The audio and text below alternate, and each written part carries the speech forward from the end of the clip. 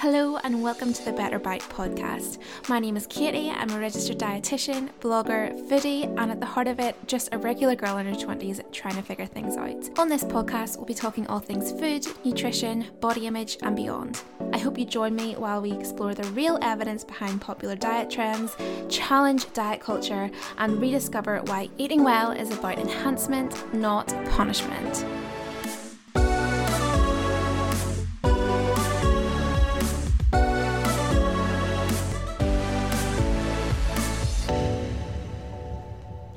Hello everyone and welcome back to the Better Bite podcast. It is currently Easter Monday. We've just had an amazing Easter weekend weather-wise, but I'm sitting, it's about 7 a.m. in the morning. You know, if you follow my Instagram, and I'm an early riser, but I'm looking out my window and it's snowing. So that is Northern Irish weather for you if ever you've seen it. If my voice sounds a little bit croaky, that's also because you're the first people that I've spoken to today, so feel honoured. But I hope you're all well. I'm really excited to introduce today's episode. One of the most common questions that I get, I think because I have obviously a predominantly female following, is about PCOS. This is a condition that affects at least 1 in 10 females. And in my experience, both from working and from DMs that I get on Instagram, it's something that really does bring a lot of stress and worry into the lives of people who are suffering from it. I recently asked on my Instagram what topics you would like to hear discussed on my podcast, and it was absolutely no surprise to me that PCOS came up really frequently. It was definitely the number one question that came up. So I thought, what a better time to get somebody on who works with this sort of stuff on an everyday basis. So today we have a wonderful guest on the podcast. I have followed her for quite a while on Instagram. I think probably one of the first people I started following when I started up my account. She posts the most delicious looking meals ever, loads of good information, especially if you are a female, loads of great information about how nutrition can affect women's health specifically, and she is just such a lovely, lovely girl. And yeah, I was delighted to have her on. So without further ado, let's get into the episode. And I really hope that this helps anyone who's been asking me about PCOS. I hope this gives you some tips, some peace of mind, and some actionable steps to implement into your life to help you as much as possible. So welcome to the episode, Alex. Thank you so much for coming on, and I'm really excited to hear what you have to say. Thank you, Katie. I'm so excited to be here, so thank you. So to kick things off, I think it would be nice to get a little bit of an idea of who you are. Like most dietitians, I would imagine you started off by working exclusively within the NHS. So what did that entail for you? What was that like? And what sort of experience did you pick up in those first few years?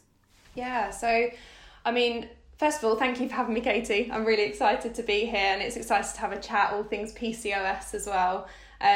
But I've always been super interested in nutrition and food in relation to our health.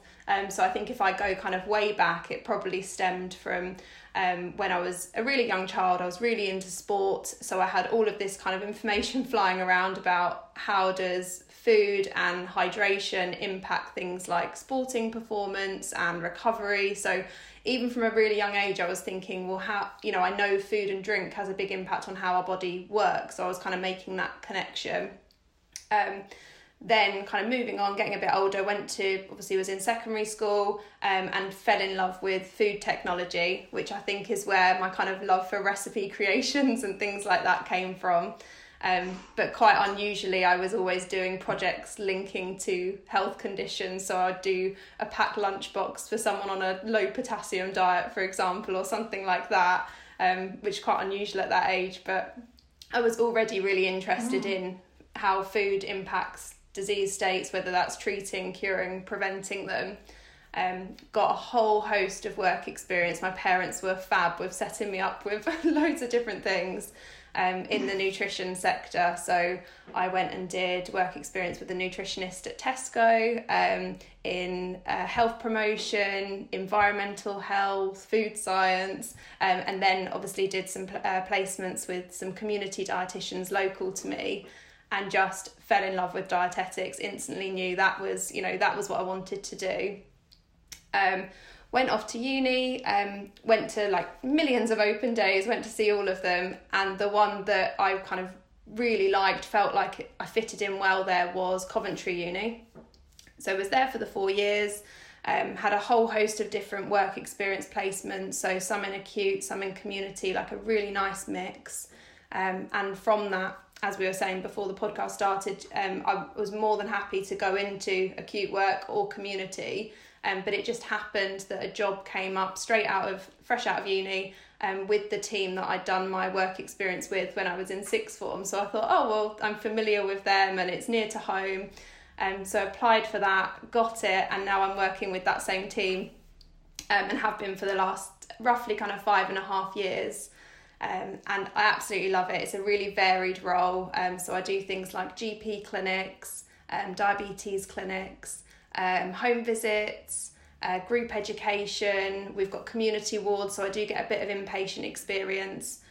So yeah, it's really varied, and my kind of two main specialisms at the moment are diabetes and home enteral feeding in that NHS role. But I'm currently training a bit in gastro as well, so that might be kind of the next thing that creeps in. But I absolutely love it, and I think it's just so nice to have a varied position where it's not the same kind of day in, day out. Yeah, definitely. And that's so interesting to hear you talk about the lunch boxes that you did, because here in Northern Ireland we would call it home economics rather than food tech, but it's very much based in kind of like public health and healthy eating rather than nutrition and various diseases, which I think would have been so fascinating to have been able to be exposed to much earlier in life than I was. For me, that only really came into things probably in my final year of my undergrad. And it's really great that you were able to get such great work experience as well, because I know in school I really struggled to secure work experience in nutrition or dietetics, and I think that kind of definitely made things harder starting off to like in deciding what I wanted to do. And I knew I was interested in nutrition, but exactly what I could do with that interest, it took some years of figuring things out, for sure. I think here anyway, if you delve enough, you can get the experiences, but you do have to, really continuously email around, and it can be quite laborious. But yeah, I think having that experience there was brilliant, because it just solidified exactly what I do want to, what I wanted to do. So it's really important. Yeah. And probably exposed you quite early on to just how varied of a role dietitians can have, because as I said, there wasn't a whole lot of opportunities here to shadow dietitians, but I did get to shadow one dietitian. I think it was for only one day when I was in sixth form, but probably shouldn't advertise this too much, but unfortunately it actually completely put me off, which is one of the reasons I ended up doing an undergrad in nutrition rather than dietetics. Whereas if there had been more opportunities to see those other sides of the job, I might have been able to see, maybe that was just a bad day, or just an area of dietetics that just wasn't for me. So moving on from that, you have now started your own private clinic under Alex Talks Diet. So I'm interested to know what attracted you to make that move, and why did you choose, I suppose, women's health, so fertility, and the other areas that you specialise in? So Alex Talks Diet started just as an Instagram account. So I had millions of photos of food and recipes on my phone, and I just thought I might as well put these somewhere. So that's kind of how it initially started, just somewhere to offload all the photos that my family wanted me to stop sending them. So it started purely as that, an Instagram account about, I think it must have been 2 years ago now. And from that, I started realising that I missed doing any form of writing. So at younger age, I loved writing, and if I hadn't been a dietitian, I probably would have gone and done English Lit or something like that at uni. So I really wanted to get back into doing some writing, but linking it with my dietetic knowledge. So I had the Instagram account. I then started doing some articles for professional magazines, so people like CN, and I started a page for a local newspaper, so an article on a various health or nutrition related topic, a recipe, and then kind of an advert for a local food company. So it's a nice little mix. And from the writing, I kind of realised that when I had free rein to talk about whatever I wanted, I always seemed to come back to women's health and fertility. So that was obviously a keen interest that I hadn't realised that I had through my NHS experience. And it wasn't really something that I could get a lot more experience through my NHS role. I think there's a bit of a gap there. There's not necessarily a lot of dietetic support for things like preconception, nutritional advice. It's not something that's overly advertised for people to go and get help with. So from that, I thought, well, I've banked up all of this knowledge now about fertility and women's health, so I want to try and use it. So I just emailed all of the local fertility centres, some of which never heard from, some of which, didn't need the support. But then there was one in particular that was really keen for dietetic support. So I've joined with them. So I'm now their private dietitian, and I've recently joined with another centre as well. So I'm now doing private consultations for individuals or couples that are hoping to conceive, and then sometimes taking on other private clients as well for various reasons. But that's kind of how it came about. It wasn't necessarily, I didn't start Alex Talks Diet as an Instagram account thinking it would lead to fertility work, but it was just kind of how it's gone, and I'm really enjoying it. It's only been last kind of 6 months that I've been doing private work, but I am really enjoying it just as an addition to my NHS stuff. Yeah, okay. I didn't actually realise it had only been 6 months. I feel like you've really found your flow, and it looks like it's going really well for you. But yeah, I think there's a big gap in a lot of different areas in the NHS, unfortunately, especially within dietetics specifically. And I think a lot of people, including consultants, GPs, do have a misunderstanding that dietitians are just there to give advice for weight loss, diabetes, and maybe some other specific disease states. But those areas, other areas that actually have a really big impact on people's lives, and that we can play a really big role into as dietitians, don't really get the attention that they deserve. So I suppose for anyone who's listening as well, it's recognising that if there isn't services in the NHS that you can go to help, there are so many dietitians working privately, and so yeah, you might need to pay for them, and maybe that isn't something that you can afford, but if you can, that might be something that is totally worthwhile to you. So as you said, you work in a ton of different areas regarding women's health, but in particular for this episode, you work with clients suffering with PCOS. So I get asked, honestly, so many questions about PCOS. It's probably the number one condition that I'll get asked questions about. So I knew I needed to get a podcast episode up about it, and I thought it would be a great opportunity for my own learning as well, to get someone who's seeing these patients on a more regular basis. Because as we said, it doesn't come up all that often under the NHS, so it's not something that I work with all the time. So I suppose for anyone who is listening who has no idea what PCOS even is, maybe you could explain a little bit about it, what it is it caused by anything, what might someone look out for to indicate that they might have PCOS?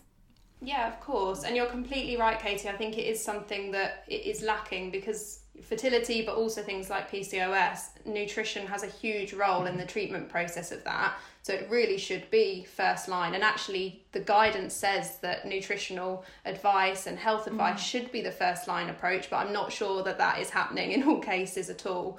So it should be something we're working more towards. But PCOS, so I do see quite a lot of clients through the fertility work with PCOS, and occasionally in general GP practice from my NHS work, but yeah, not enough. But PCOS is polycystic ovary syndrome, and it's one of the most common endocrine disorders, and it affects about 1 in 10 women of a reproductive age. So I know we're going to talk about myths and misconceptions and things, but that's probably one of the most common ones, that it's people think it's a rare condition, but actually it is reasonably common for women. The cause of PCOS is unknown, really. It's likely that there is a genetic and an environmental factor to it. So that's kind of, where we're at with what the cause might be. But what we do know is that it's an imbalance of sex hormones, and that in turn then affects how the ovaries work. So that's what we really do know about PCOS. To diagnose it, we use a criteria. So it's basically a list of clinical features, and if a woman is displaying 2 or more of those features, then that would diagnose her with PCOS. So that's how the diagnosis is done.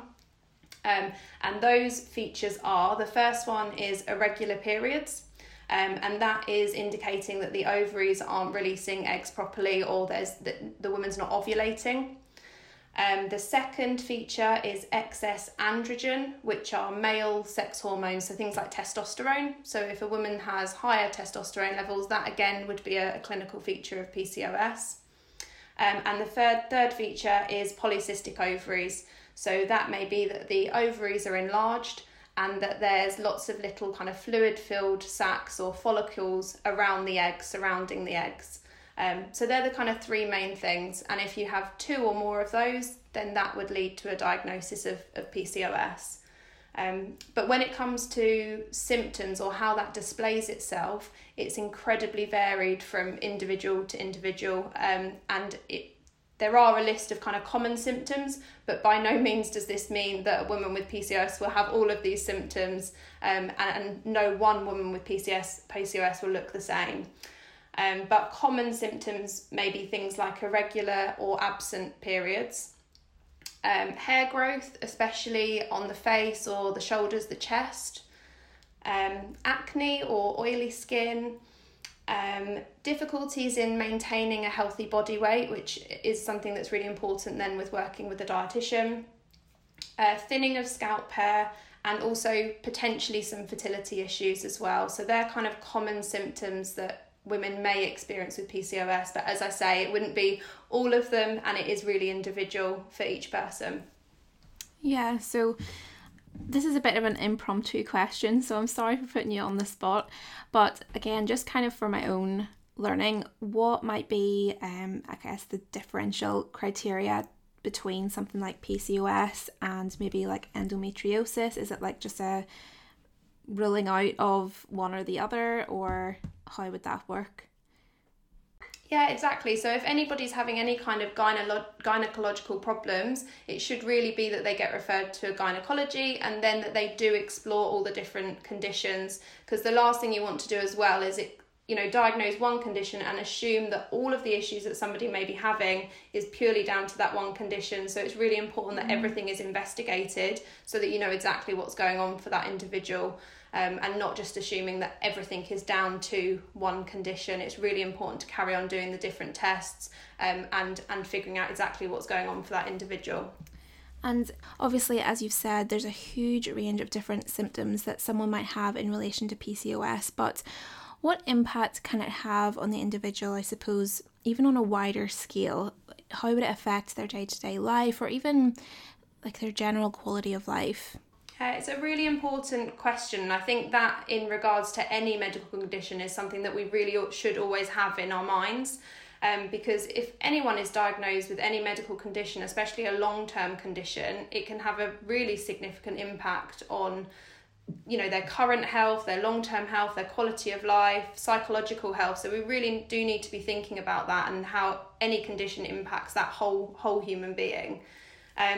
When it comes to PCOS, unfortunately, we do know that there is an increased risk of certain conditions, so things like pre-diabetes, type 2 diabetes, and gestational diabetes. So gestational diabetes, where you then develop diabetes in pregnancy. Also things like cardiovascular disease, so things like strokes and heart attacks, sleep apnea, fertility problems, as we've already alluded to, and that's more linked to things like the irregular periods or menstrual cycle, and also the difficulty in maintaining a healthy body weight. And then also there's this increased risk of kind of psychological issues, which I think is overlooked quite a lot with PCOS. But things like there is an increased prevalence of things like anxiety, depression, eating disorders as well. So it's really, really important that for this population group that we are screening for things like mood, stress, quality of life, so that we can pinpoint any issues really early on and then signpost them to any relevant or helpful things. So whether that's referrals to mental health, whether it's counselling, signposting to local charities, or just working with the individual to think of any tips that might be realistic to help manage stress longer term. But it is really important that we are monitoring that and continuously monitoring it to pick up on any issues quite early on. Yeah, I think you're right, and I think that's probably why I get asked so often about it, because I think either if someone is thinking they might have PCOS or they've been actually diagnosed with it, I think, it is something that creates a lot of anxiety, and people are generally quite distressed about it, compared to, like, I suppose all, physical health conditions do carry that risk of anxiety and stress over it, but I think something like PCOS in particular definitely seems to carry that sort of just extra level of stress with the diagnosis. Definitely, and as you say, that might be because of the actual symptoms that somebody is getting, that may be having a really big impact on how they're feeling, but also all of the information out there. There's some out there that's really good information, some out there that's really not, so it's quite scary sometimes if somebody goes off by themselves and starts researching these things, so it can be very overwhelming, I think. Yeah, and so with that, I suppose, and people are very anxious, first thing, and we all do it, even though myself as a healthcare professional, I know it's the worst thing to do, is you turn to Dr. Google. So there's bound to be some, I'm sure a lot of common myths and misconceptions about PCOS. What would be some common ones that maybe you either hear from clients themselves or that you've just seen online on the internet, Instagram, whatever? So there are loads and loads and loads, just like there are with all conditions, but I think PCOS seems to be up there with how many there are out there. And as you say, we do all go towards Dr. Google, but you put it in and there's just so much weird and wonderful information that then gets thrown back at you. It's really hard to decipher what is true and what isn't. So I don't blame anyone for doing it. And actually it's a good sign that you're interested in your health, researching your health, but it's just having a bit of a sensible hat on and thinking, where is that source coming from? And before getting overly worried about it, talking to a healthcare professional to find out what is true and what's accurate. But we all do it. Some of the common ones that I come across, we've already touched on one, is that it's not a rare condition. You might see that coming up, that it's very rare. In fact, we know it does affect 1 in 10 women of a reproductive age, so it is a relatively common condition, and there are lots of things we can do to try and help. The second one is that you would have cysts on your ovaries. That's one that I get here a lot. You don't necessarily have cysts on your ovaries, and there will be women that have cysts on their ovaries that do not have PCOS. So if just because you have cysts on your ovaries does not mean that you have PCOS. Another one would be that all women with PCOS are overweight. Again, not true. We know that unfortunately one of the side effects of PCOS can be that there's more difficulty in maintaining a healthy body weight, but it doesn't mean that everybody with PCOS is going to be overweight. Just with every health condition, people come in all shapes and sizes, and that will be the same. And the same with symptoms as well. Not all women are going to get exactly the same symptoms with PCOS, so it's, as we said before, very individual. And then the one that I come across a lot through my fertility work is that people think that if you have PCOS, you then can't fall pregnant. And that again is not true. Again, we know that there may be slightly more difficult for some ladies with PCOS, but it does not mean that you definitely can't fall pregnant. There's not a direct link there that you have PCOS and therefore you're infertile. That's not true. And you may not have any problems at all falling pregnant, but if there are, then again, there's things that healthcare professionals can help with to ease that and make it easier. But I'd say they're probably the most common ones I come across. There's probably tons and tons and tons, but they're the most common ones. Yeah, I'm sure you spend quite a bit of your time just kind of reassuring your clients when they come to you against all of these different myths that they come with. Would you find that that's one of the first things that they would bring up, is something that they've found online? I'm nodding away. I think that's quite common.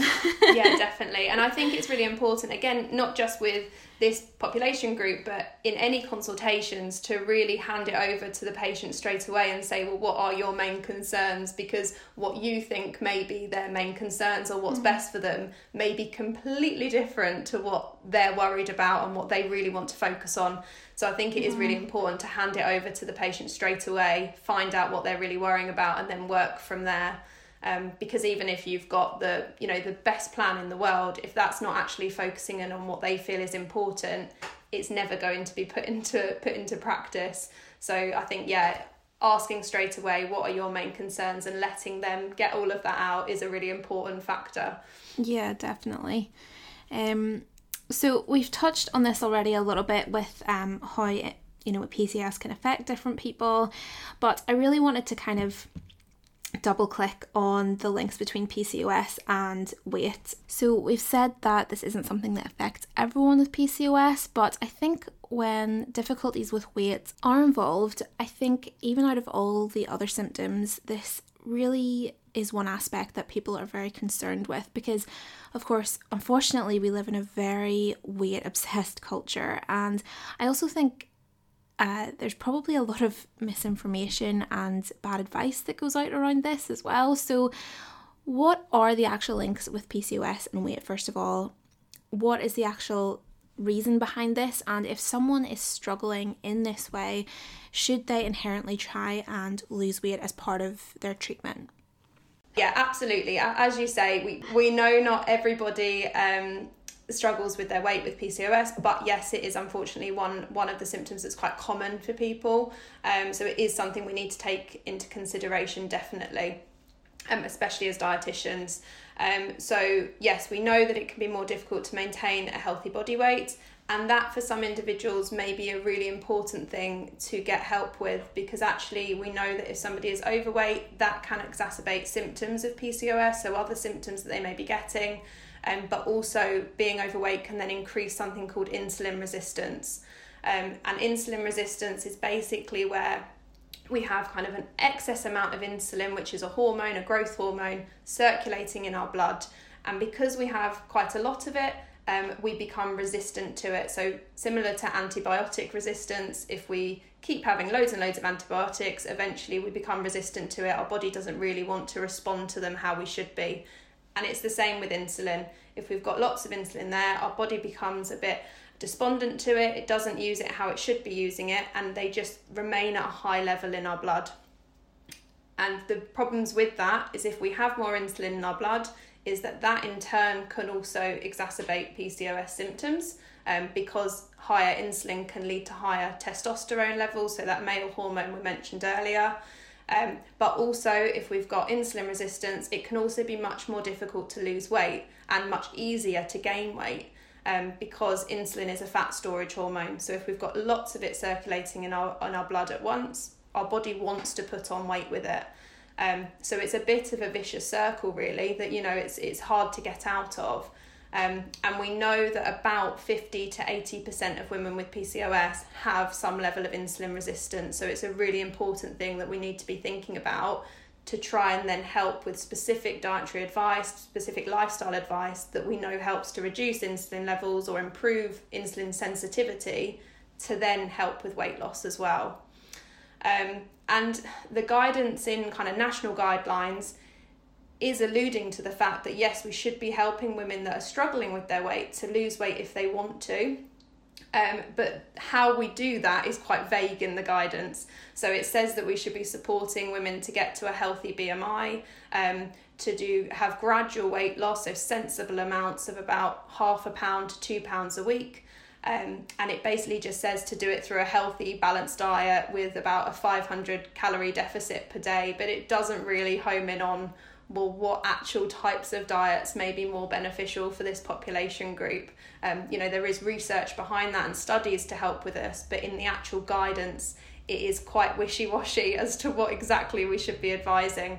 But yes, it is, being overweight is something we need to think about, and actually it can really help to improve symptoms and therefore quality of life as well if we help support these women with that. Yeah, and as you've said, I think that's why it's so important we do have dietitians to kind of support them in that, because I know that obviously GPs are very busy. They don't have the time to sit down with every single patient that they get through their doors and go through, you know, the whole treatment plan. This goes for any condition. So as a result, sometimes they're probably just told lose weight and they're not really given any support as to how to do that.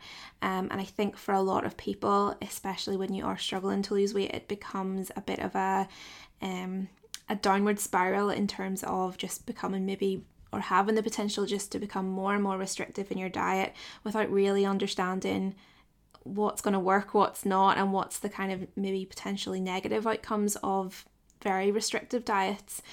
So I think having the support of a dietitian, especially if you are trying to lose weight and do so healthily in these type of settings, is so important.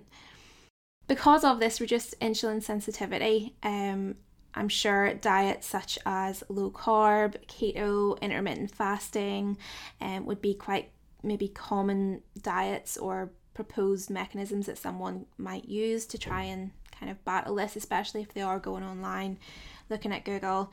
Are any of these actually recommended for women struggling with PCOS? Is there any evidence of these that they're helpful? And if someone was to undertake one of these types of approaches, what would be some common pitfalls or dangers that they might need to be aware of? Yeah. So with low carb, ketogenic, I mean, it's very on trend, I say with air quotations. It's kind of all out there in the internet, social media. It's, you know, the first thing that people will probably come across if they do go to Dr. Google. And like we said before, it's not in the actual guidance for PCOS, so it's not been put into kind of national guidelines at this moment in time. And we really do need to, first of all, just think, well, what is appropriate for that individual? So even if we do think it might be helpful, is it realistic or appropriate? Is it going to, you know, benefit them longer term? Can they continue with that longer term? But they're saying that there are some smaller studies around low carb, ketogenic approaches and PCOS management. And some of those studies have shown it to be helpful. So it can improve things like insulin sensitivity, which can then help with weight loss, and reduce the risk of things like pre-diabetes and type 2 diabetes. It's also been shown, or they've also been shown to reduce things like testosterone levels as well. So that will then help with the symptoms associated with PCOS. But these studies, it is worth bearing in mind that the ones that I've seen are a reasonably small participant group. And also it's only really reviewing what happens with their weight loss reasonably short term. It doesn't necessarily follow up, or has that been maintained after 5, 10, 15 years. So there is a little body of evidence to say it may be helpful, but we don't know longer term if it's maintainable for anyone or this population group. Personally, what I would suggest is that women with PCOS do not need to go onto a ketogenic diet. I think that is incredibly restrictive for them, and actually in turn can have knock-on effects which make it more difficult as well. So for example, it cuts out an entire food group and therefore an entire group of nutrients that you need to be healthy. And especially if somebody is thinking about conception or falling pregnant, then actually that's going to be really important to get all of those nutrients to help with that fertility. But also another really important thing we need to think of for this patient group is that we know if women with PCOS become constipated, then that can increase their estrogen levels, which then increases testosterone levels as well. So actually we need to really be focusing on making sure women are having regular bowel movements, and not restricting things like fibre, which, you know, the ketogenic diet really would do. So personally wouldn't be recommending the ketogenic diet, especially if there's any kind of history of restricted eating or eating disorders. I think it's then not a sensible idea to put someone on an overly restrictive diet and thinking about what we need to cut out. We should really be thinking about, well, what should you be adding into your diet? What should you be eating to help? So I don't think the ketogenic diet, although there's bodies of evidence, is necessarily the best diet to follow. but possibly following a more moderate or lower carbohydrate diet may be of benefit, especially if an individual is quite keen to do that. But initially focusing in on reducing carbohydrates from more processed foods and sugary drinks rather than cutting out really healthy, wholesome foods. And also with that, I guess, there's also evidence to say that a lower GI or a lower glycemic index diet can be helpful for PCOS management too. So it might be that you have more a moderate carb approach, but choosing lower GI foods. So things like oats and whole grains, fruits and vegetables, beans and pulses, nuts and seeds, focusing on those kinds of foods on a moderate carbohydrate approach may be really, really helpful for someone. But I very, very rarely ever recommend an overly restrictive diet. That would only be in very specific medical conditions. So I think ketogenic can probably go on the back burner a bit.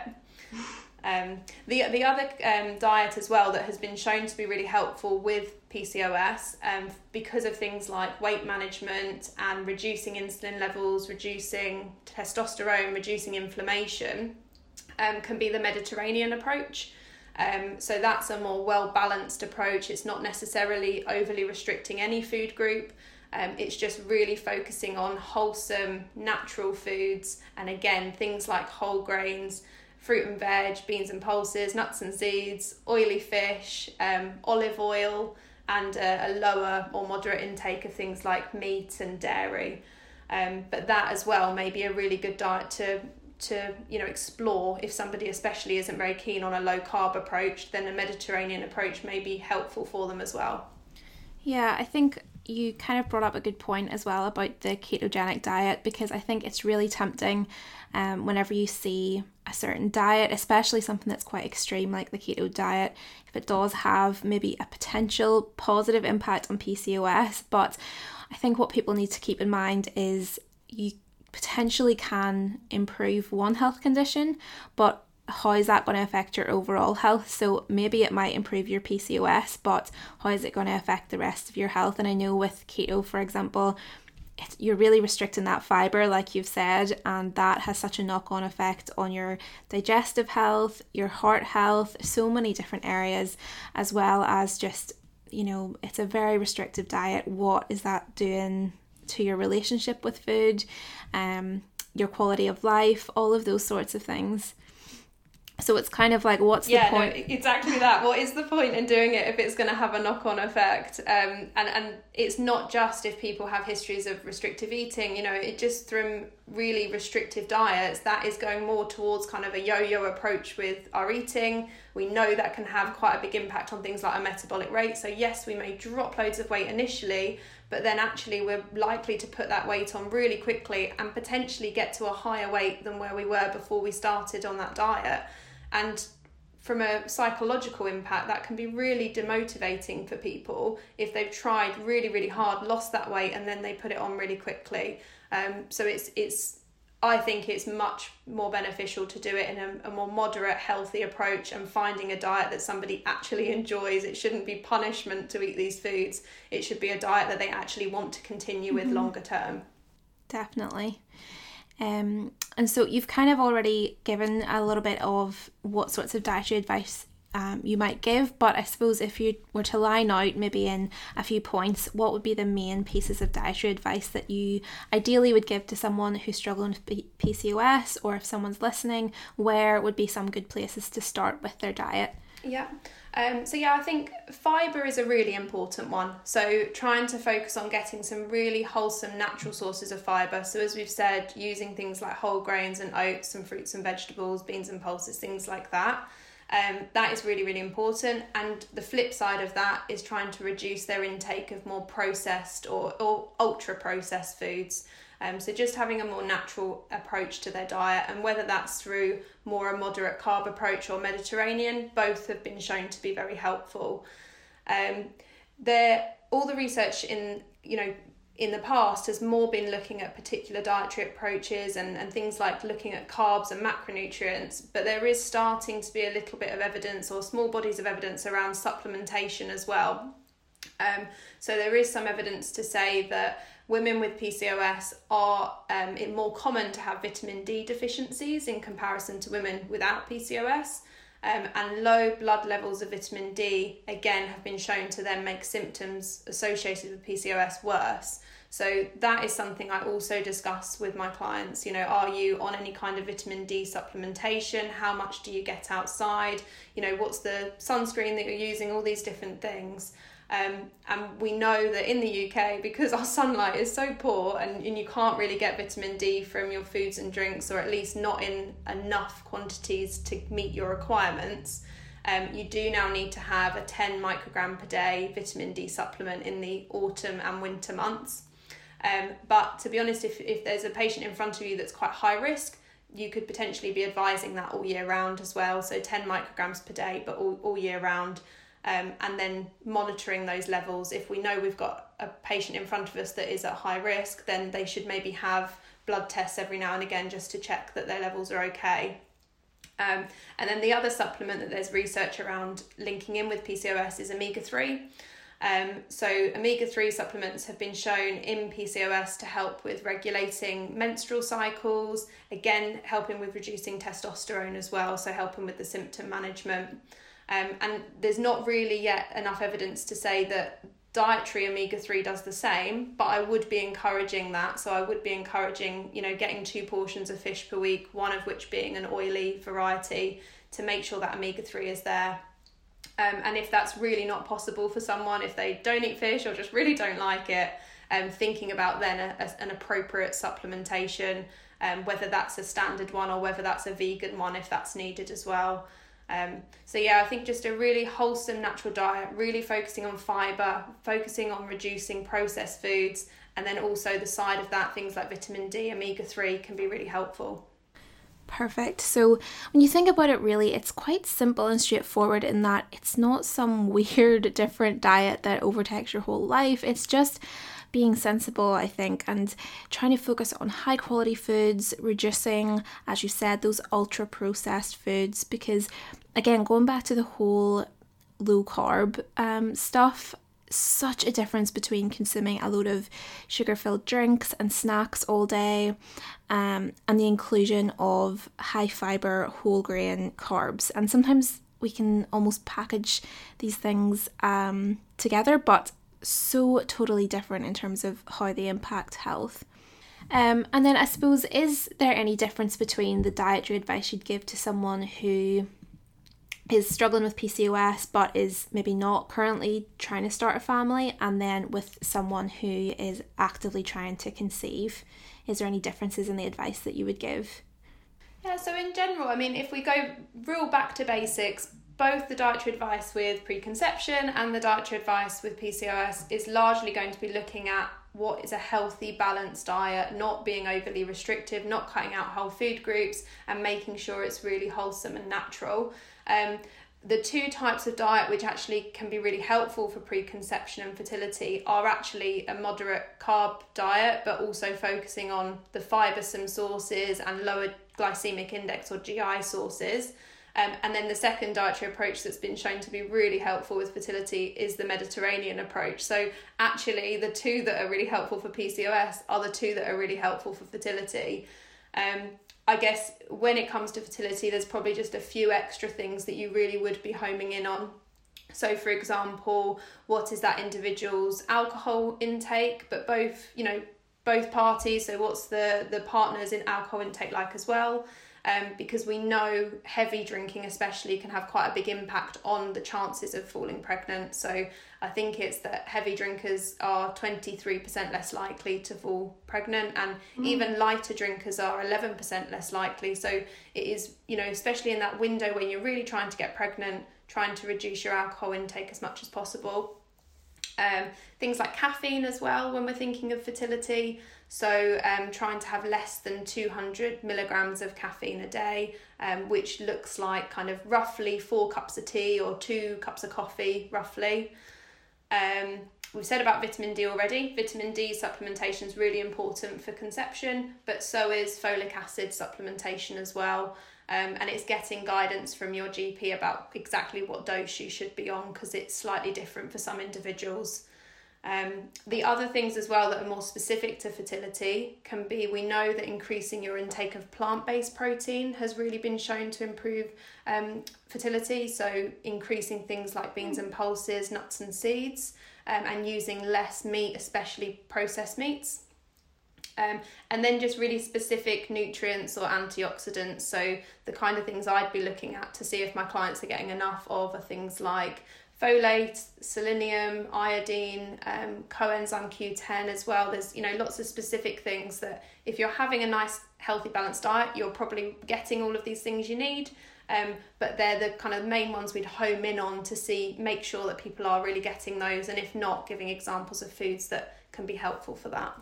Great. That's really useful. It's not, as I said, something that I get to work a lot with in my NHS job, but always good to know those types of things, I suppose, for potentially the future for myself as well. But for anyone who's listening, who is trying to conceive, obviously massive area of stress on people. And I think that's really interesting about the alcohol as well, because especially if you are trying to conceive and you're struggling with that, the 23%, 25% reduction if you're a heavy drinker, that's really massive whenever you're kind of trying to increase your chances as much as you can. So that's really helpful. Thank you. It's really important as well. I stressed it a little bit before, but it is really important when we're thinking of fertility that it really is, both sides of the party. So both men and women really need to be thinking about these changes. It doesn't just fall all onto the women. And roughly kind of 100 days roughly before you want to conceive is when that's the window to make these changes. That's when it's going to have the most impact. So please don't worry about things that you've done in the past. We need to focus on what is now, what can be helpful, not worrying about anything that's already we have no control over. But for both men and women, focusing on it for roughly kind of 90 to 100 days before they fall pregnant, if it's that planned, can be really, really helpful. But it's just bearing in mind that when it comes to fertility, it is both men and women that need to be thinking about these things. Yeah, definitely. I think, like you said, often just falls all on the woman, but both men and women can make dietary changes, lifestyle changes to increase their chances best as possible. And so finally, apart from diet, what are some more other lifestyle factors that someone with PCOS can practically do to implement into their lives that can just help with their symptoms and quality of life as much as possible? Yeah, so again, there's probably quite a long list of things really, and it will depend on who is in front of you and what's their main concerns, as we said before. The first one that I would always ask about is physical activity. So how active is that individual on a day-to-day basis? Are they do they have a desk job? Are they up on their feet a lot? Do they do any structured exercise? Because we know, being active can help with things like weight management, but it can also help with insulin resistance, so improving that sensitivity to insulin. So it's really important that we do try and increase activity if that's relevant. We're aiming for roughly kind of 5 lots of 30 minutes a week of exercise, but really just focus on what your starting point is and increase that as it's realistic. Don't aim for the high end of it straight away.